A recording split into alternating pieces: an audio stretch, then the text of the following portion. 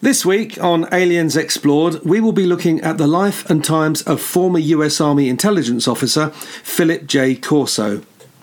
Some 50-odd years after the event, and shortly before his death, retired Lieutenant Colonel Corso published The Day After Roswell, an expose of the US government's alleged cover-up of the whole saga, in which he alleges that many of the technological innovations we enjoy to this day have been reverse-engineered from that crashed flying saucer. This episode of Aliens Explored is dedicated to Toby Foames, our Explorer of the Week.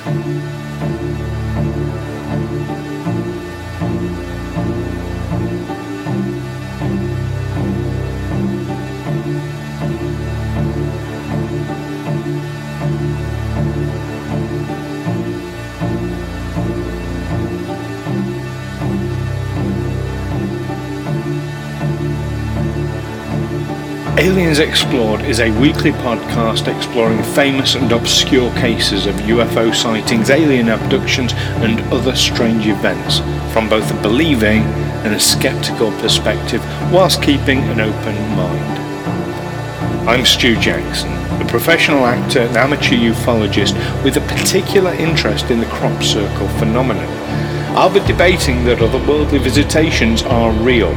The truth is out there. And I'm Neil Kelly. I'm a professional actor as well and used to work for the military as an intelligence analyst.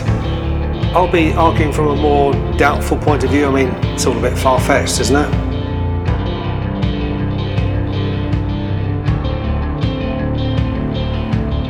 Welcome back, listeners, to Aliens Explored, your weekly podcast where we look at ufology, UAPs, ETs, EBEs, and all manner of different kinds of people involved in it all.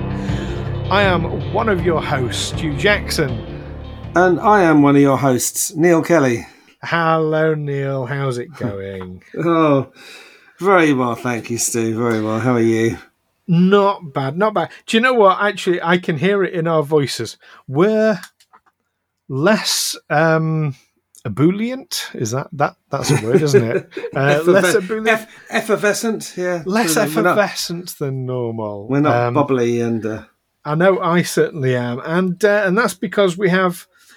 We'll dive straight into this because it's important information. Mm-hmm. We have a bit of news for our listeners. Now, many of our listeners will be aware that currently we have ongoing a crowdfunder for the Crop Circle documentary that we are going to be making next year. That remains unaffected by this news. However, Neil and I have been discussing, have we not, Neil? We have. We're both getting very, very busy with our careers. And, of course, Aliens Explored, the intention was, we started during lockdown, of course, and that was the idea was a fun thing to do during lockdown, which it certainly was. Yeah, I mean, certainly had the time and we couldn't go anywhere else. That's it. But now we're finding we don't quite have the time that we had before. So we've taken. It's been quite a difficult discussion and decision, but we are going to be taking a bit of a break from Aliens Explored for a while. Aren't we, Neil? Not with the immediate effect. No.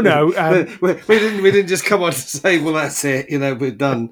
We're giving you notice. We are indeed giving you notice. So there's this episode. There is going to be next week's episode, and then after that, we plan to do a final. So this would be basically episode 116, a kind of wrap up chat.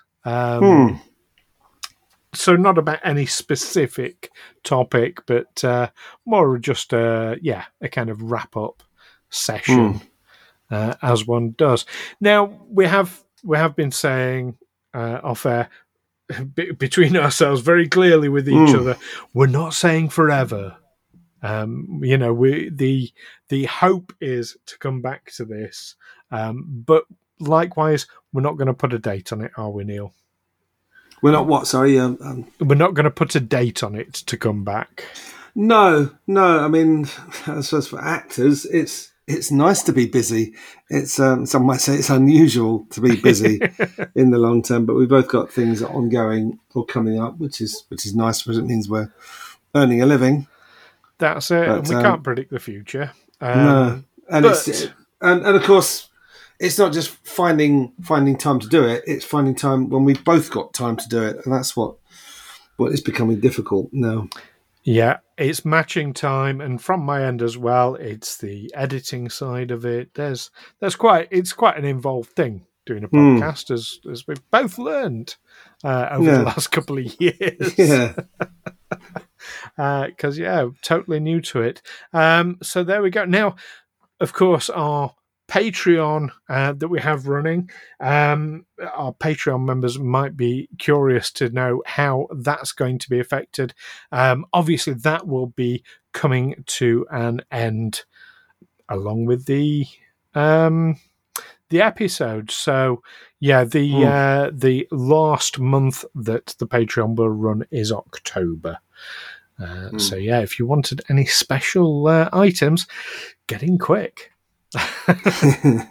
You haven't got long. In fact, no, actually, if you signed up now, it wouldn't come out until November. So you're too late.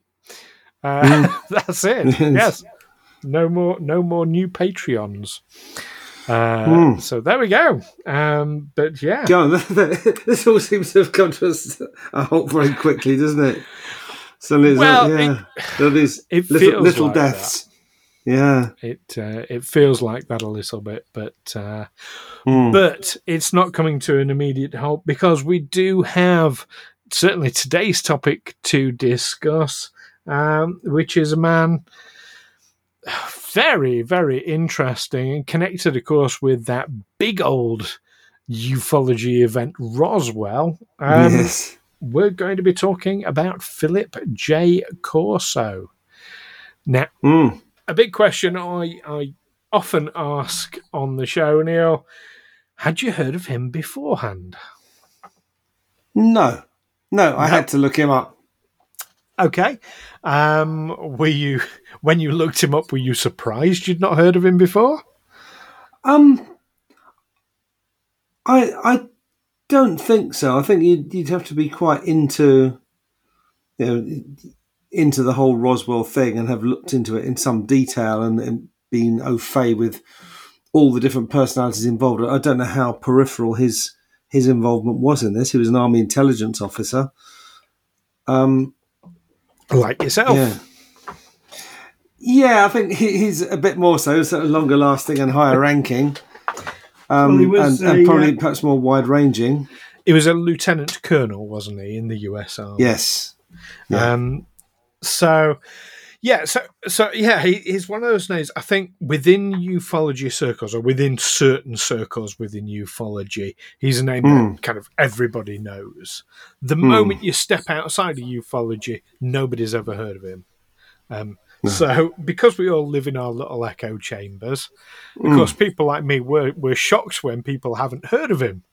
How can you not have heard of him? He wrote a book blowing the lid off the whole thing. And of course, people outside ufology are like, who?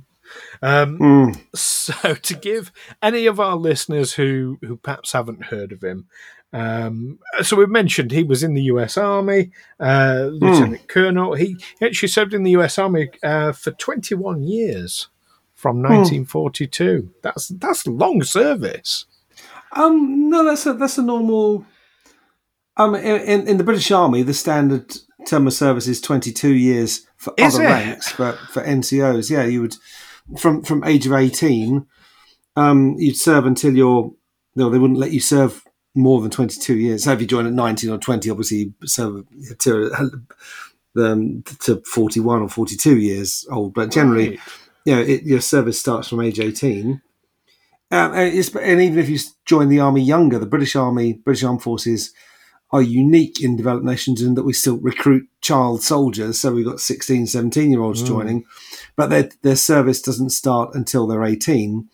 and then they will do 22 years, and then there would have to be a special reason for them staying on beyond that. A lot of them do. A lot of them, especially, they join the army as children. They don't know anything else, and the wider world seems a cold and unfriendly place, and they just want to stay where they're comfortable. But generally, it's only if they've got some sort of speciality or some there have to be special circumstances that allow them to stay on. Officers tend to retire about age 55. Right. And of course, all this is dependent upon how you progress through the ranks. If you're 30 years old and a private soldier, they're probably, and you go to renew your contract, they're probably going to say, actually, I think we should part ways. Yeah. When times are good, when they're not desperate for anyone they can get. I mean, my perception has always been, people spend about 5 years in the army and that's about it. But no, I mean, when you're saying it like that, it makes sense. And of course, I can see how certainly people who joined young would want to stay in the army because, like I say, the outside world seems like a cold and unfeeling place. And of course, these people have been programmed to see civilians as the enemy. So civilians that they're supposed to defend, yes, they are beneath them. They have contempt for them. They're taught to be contemptuous of civilians. And then, of course, leaving the army would make them civilians. Yes. Yeah, and I was amazed. I saw it in the army myself that there was a guy coming up for retirement, and he was just in denial. He was thinking, "Shouldn't you be doing this and shouldn't you be doing that?" And no. He just didn't want to talk about it. And then so he had a nervous breakdown when the time came. He just ended up on a psych ward, and that happens a lot. Psychologically helped by civilians cars. They're the only ones who are going to help you when you come out. I'm very jaded about that whole thing. Anyway, let's move on. We've digressed hugely there. He served a normal term of. He joined the army in 1942. So I guess a lot of people joined the U.S. Army in 1942 because there was some stuff going on that needed to be done. But then I guess, like a lot of soldiers, decided to stay on. Went into the Korean War in the early 50s and stayed in until, was it 21 years you say, so 1961? 1963. So 1963, sorry, I can't count. That would be 19 years. 1963. So obviously he was around Roswell was right after World War II, wasn't it? 1947. It was. But some 34 years after he's come out of the military service, he releases a book, co-authored with William J. Burns, called The Day After Roswell, where he talks about his role in particular in looking after alien artifacts recovered from the crash. Really very, very interesting.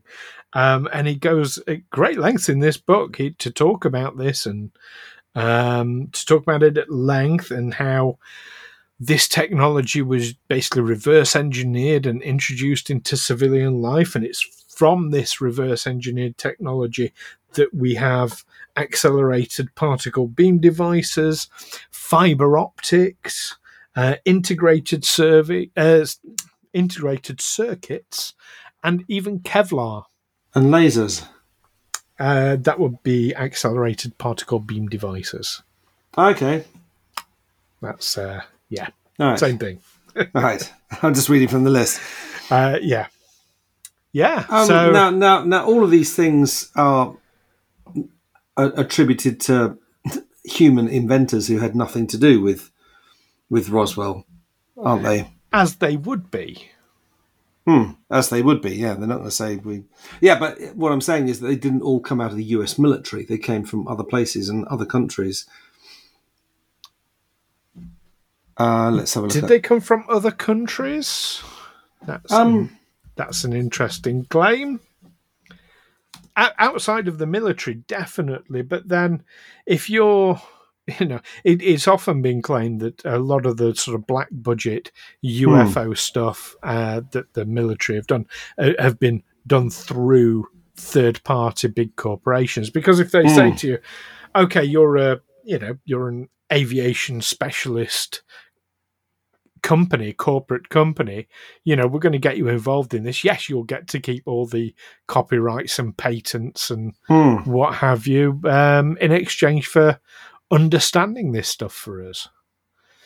Yeah, that sounds like a good relationship to me. But you get the same for individuals as well. Well, I think that there's always a tendency to claim an invention for yourself. I think in Britain we're taught that television was invented by John Logie Baird, a Scotsman. I think in America they're taught it was someone else. Certainly in North Korea they're taught that it was Kim Il Sung or someone like that. The dear leader who invented television. I think the Chinese are told that it was a Chinese invention. So that notwithstanding, I don't think we're as bad as some of these authoritarian dictatorships in claiming that, yes, it was our glorious leader who invented whatever technology has suddenly become available to you that was available to everyone else years ago. I think most countries are pretty jingoistic in that regard. I remember when I was 16 years old and I was out visiting family in Australia, and my uncle, who is not Australian, but kind of felt he had to justify his moving out to Australia and shipping his family out there.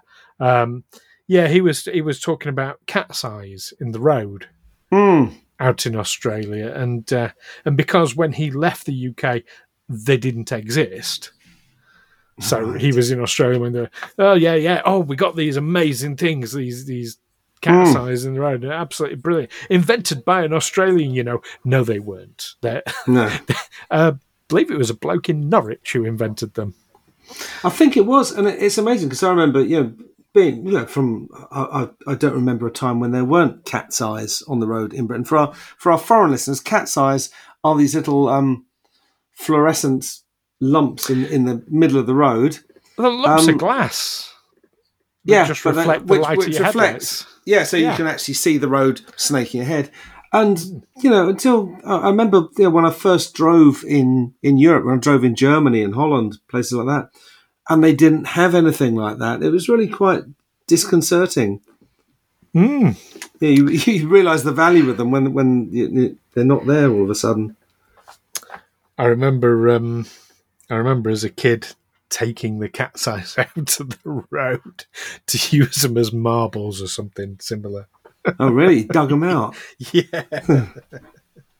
I was a young kid. So this concept that each country claims they've invented it, that there's nothing new or unusual about that. No. But the idea that these technologies are reverse engineered off-planet technology, extraterrestrial technology. Yes, and that whoever might have claimed to have invented it in whatever country, whether in Germany or, people were doing experiments with the conductivity of glass back in the 19th century, weren't they? For transmitting light, it was only in the 1980s or 90s that it suddenly became a medium for actually transmitting data as light rather than as magnetic pulses. So there is, you can definitely see there is a leap in technology, and certainly, integrated circuits, integrated circuit chips in particular, absolutely, that was a quantum leap in technology. Were it not for those, we wouldn't have pretty much any of the technology we have today. We'd still be like working with valves. Yeah. Which are, so we wouldn't have mobile phone technology. We wouldn't have the satellite technology that we have. We wouldn't, it's I remember, hard to imagine a world without it all now. Something more familiar to our American listeners than elsewhere is a cartoon character called Dick Tracy. He's in the funny papers in the comic pages of American newspapers, and these dated back from I think the 1930s. But I remember Dick Tracy had a wrist radio It's like a big watch with an antenna coming out, Yes. and it'll be going. In the cartoon, it'll be this sort of lightning bolt signs. It'll be saying, "Calling Dick Tracy, calling Dick Tracy," and people said that's impossible. You can't make a radio that size, because in those days, a radio was actually a piece of furniture. It required valves. You could not fit valves into something that would strap to your wrist, the size of a wristwatch. And that's because they were thinking only in terms of the technology of the time. It's an argument why you should pay more attention to science fiction writers. Not disregard science writers, but scientists will look at something from the perspective of what they think is possible based on the technology that they understand. Whereas a science fiction writer was just going to say, well, I don't know how it works, but I'm just going to say that he's got one. Mm. And it does, yeah. Imagine you can have that. And of course, a wrist radio is nothing special today. It would be regarded as rather quaint.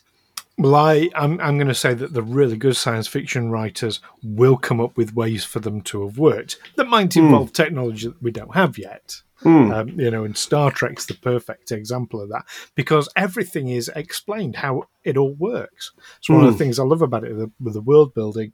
But I always it won't surprise any of our listeners who might know that I'm a devout Trekkie, that I use Star Trek as the example with that. When that came out in the 60s, people looked at it and laughed at the idea of doors that open automatically when you walk up to them. That'll never happen in my lifetime, people said. Now go to any supermarket or, it's just an accepted part. So absolutely. So there has been... this for me, this argues the case in favour of what he's saying here, because all these things that we take for granted were an absolute quantum leap in technology. Although, when Philip J. Corso wrote his book, which was, when was it published? 1997. So all these things that he's talking about were well established by this time. All these inventions. Does he mention any that are still being worked on? So I'm going to hold up my hand here. I have not read the book myself. No, I haven't read the book. But it's funny. He's saying, "Oh yeah, all these things that we're used to now, they're reverse engineered alien technology." Well, surely the extraterrestrials, their technology went a bit further, because obviously we can't travel between dimensions or intergalactically or whatever, which they can do. Obviously, there's some more technology there that obviously we haven't been able to harness. If that's, he doesn't mention anything that's we haven't got to grips with. There is, or does he? Well, I'm going to suggest probably not, but I think for a very good reason, because there is a school of thought that says that reverse engineering any foreign technology depends on it having some basis of similarity to what you've already got technologically. So take integrated circuit chips as a perfect example. We had something similar at the time in the terms of valves. Now, obviously, chips were way more advanced than that. No, and with transistors in between. But it gives you a grounding in understanding what it is you're looking at. Now, if you were to show a valve to someone from medieval times, they wouldn't know what to make of it. They wouldn't begin to know how to understand it, because they haven't got anything even vaguely similar. So I'm going to say, there's probably technology out there. There's probably technology from that crash that is just totally beyond our understanding, because we don't have anything similar. I think a good example would be if you tried to dissect a fly to find out how it worked, and you're trying to look at all the miniature mechanics and everything, and when you open it up, all that's in there is goo. Yeah. Well, how does that work? How does that... Exactly. exactly, and it might work perfectly well. Yeah, we know that a fly flies, but you can't take one apart and work it out how it functions. Yeah. Yeah, we'd have to understand, well, hang on, where's its lungs? Where's its digestive system? Where's its this, that, and the other? Where's its brain? Yeah, assuming that it would have to have those things. No, that's a really good analogy. So, yeah, I would say there are going to be technologies out there that we just don't understand. That are just too foreign, too alien for us. Now, Corso does go further than just talking about reverse engineered technology in his book. He also claims that the Strategic Defense Initiative, Star Wars, you remember that, was designed specifically to counter alien technology. That's not what I remember. No, that was not the public. And again, I'm going to say, well, no, they're not going to say that publicly, are they? And he did say in this book that we are at war with this alien species. We are at war with them. Yes. Okay.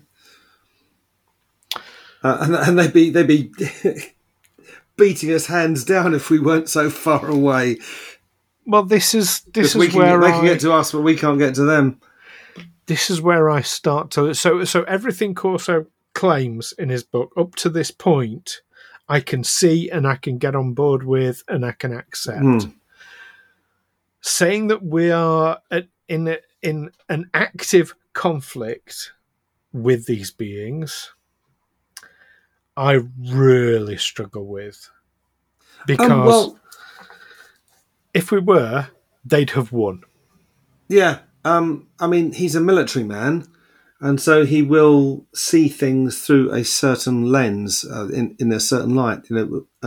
Military people, their interest in UFOs is to, well, they're concerned with air defense.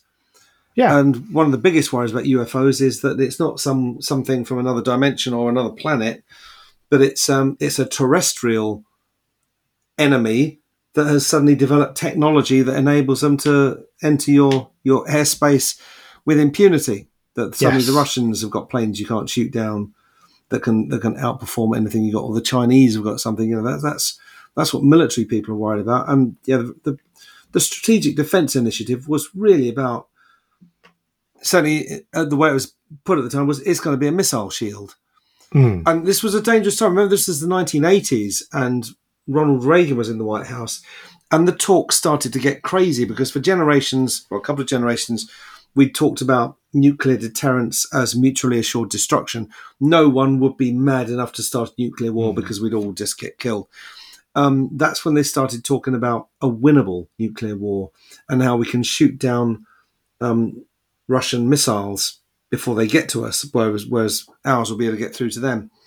And one of the things that came out of the SDI was the Patriot missile system, which became so famous in, I think it was the first Gulf War, wasn't it? That they had this system. We can shoot down Saddam Hussein's Scud missiles, or we can intercept them. But that was based on a very, very broad understanding of what intercept means. There was a Scud missile that landed on a US base and killed a large number of US personnel.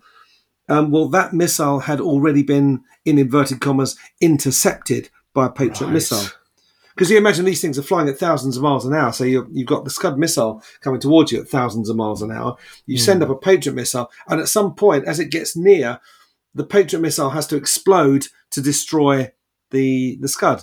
And if it's not close enough, it might knock it off course, or it might do nothing. Well, apparently Patriot had already been fired at this thing, and they ticked it off. They said, "Yep, that's been successfully intercepted," even though the Scud missile still hit its target and killed dozens of US service people. So, but what they were interested in was selling this Patriot missile system to customers around the world. It was You know, all our wars are marketing operations. Say, look, we've got this technology. How do you fancy buying this? Welcome to a capitalist society. Yeah, that's what we do. Yeah. So the Patriot, we haven't heard much about. I suppose Patriot missile systems are probably a bit old hat now. Well, yeah, got to be 30 years old. Yeah, but I mean, there was talk of space-based weapon systems. I know there was a satellite with a nuclear device in it that, and a sort of series of lenses. So they would detonate the device, which would destroy the satellite. But in the split second before the blast blew it to pieces, the nuclear flash would be focused down these lenses and create a deadly beam that could take out a missile. Yes. They invented rail guns, which it's basically an electromagnet, and it will accelerate anything that's dropped into it. So it will basically fire rounds at a phenomenal rate from a satellite to targets on Earth. You know, we're seeing this kind of this technology. We are. And how much of that has come from Roswell? That's the big question. So there is a final twist in this tale. So yeah, I do struggle with Corso's claim that we are at war, unless, and I can see two possibilities. One is, as I think you were alluding to, as a military man, he sees everything as a threat. I can see a potential threat. Yeah, I can see that. But also, I mean, there is the other possibility. It's quite sort of commonly accepted in ufology. There isn't just one alien species visiting the planet. There are, I think it was about 57 people have counted. Okay. And there may be others protecting us. But you know, even in more recent times, when Donald Trump talked about his space force, I understood that. And I'm sure I wasn't the only one who understood that. As though we're talking about the militarization of space, yes, to fight wars on Earth against terrestrial enemies. But I remember there was General Ashed, is it Jaime Ashed, the Israeli general and chief scientist, who claimed that Donald Trump had made contact with the Galactic Alliance or something? Yes, he was the Israeli defense minister. Yeah, he was a general. We did talk about him in an episode. We did, yeah. I mean, he was a general and a scientist, but he suddenly came down saying, Donald Trump's making. So if Philip J. Corso is saying we have enemies from other planets, Jaime Ashed is saying we have potential allies from other planets. Yes. Episode 25. If you want to go back and listen, listeners. Yeah. Episode 25, that one. Yeah. So I can see that as a possibility as well. But I do struggle with the idea that there's this alien civilization out to wipe us out or enslave us or whatever. Because I think, if that... it would have happened. We'd already be in that situation. But, hey, I might be wrong. But there is a further and final twist to the tale with Philip J. Corso. So we've said 34 years after he left the military, he publishes this book, this whistleblowing account of Roswell, or rather of the technology taken from the ship that he was responsible for, that he looked after. And then a year later, he dies of, and I'll do air quotes, a heart attack. How old was he? A year after whistleblowing. Yep. He passed away of a heart attack on July the 16th, 1998. 1998. So, yeah, born in 1915. So, 15 from 98. He was the kind of age where, a death of a heart attack wouldn't be too much of a surprise. It wouldn't. He wasn't like a young fit man suddenly dropping dead. No, but within a year of publishing this whistleblowing book, I find that suspicious. I'd have found it more suspicious if he'd suddenly dropped dead while he was trying to find a publisher for his book, and that his book had disappeared. But then we wouldn't know about it, would we? So we wouldn't know about it. So if the security services decide to take him out, well, yeah, horse, stable door, bolted, words like that come to mind. Yes, but it also prevents him from being questioned more deeply about events. It prevents him from being pressurized into providing proof of his claims, and it's much, much easier to dismiss him as a result of it. So you'll remember we talked about Phil Schneider, who met a sticky end. I mean, the long gap between completing his military service and writing this book about this aspect of it, was at 34 years. I mean, he might have just been a slow writer. He might have, not occurred to him to write. Or maybe there was some statute of limitations. They said, well, you can't write about this until this much in the future. So 1997, that's 50 years.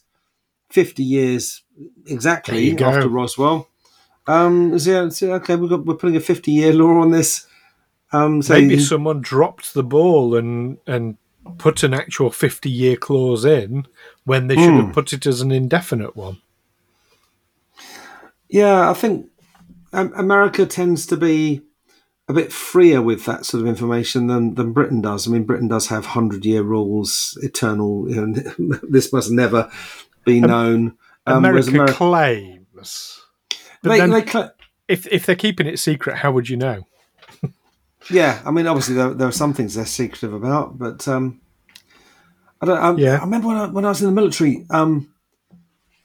If a soldier asked, soldiers weren't allowed to see their medical records. British soldiers weren't, and if a soldier got posted to another unit, I would have to get their medical records and seal them in a series of envelopes with seals on, so they couldn't be broken. So they would just take them with them. So when they arrived at their new unit, they'd hand them over to the medical centre. These are my medical records that they're not allowed to see. If an American on the base said, I want to see my medical records, I just had to hand them over. Yeah. They're yours, yeah. Yeah. There's quite a difference. Then working in intelligence, I came across documents which in Britain were classified top secret or secret, in this case Canadian, it was just regarded as restricted. It wasn't, which is a very low. The what's for dinner in the canteen today is restricted. Is that sort of level of information? Yeah. So we've made a big state secret of it that we'll put you in prison for, or send the SAS around to stab you for.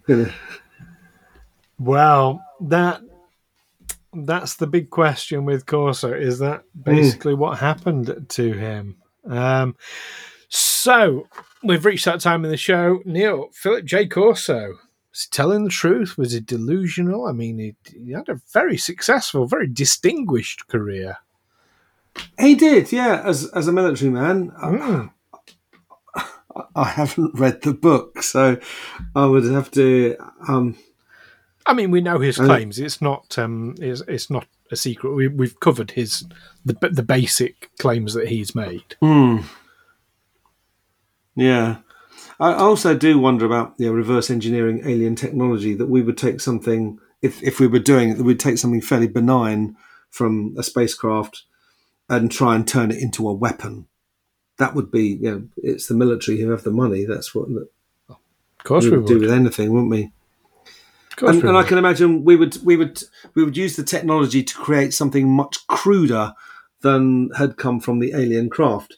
An example, I suppose, would be if a B-1 bomber crashed on a remote Pacific island, the natives there will be able to take one of the very complex weapons and build a basic powder and ball musket out of it.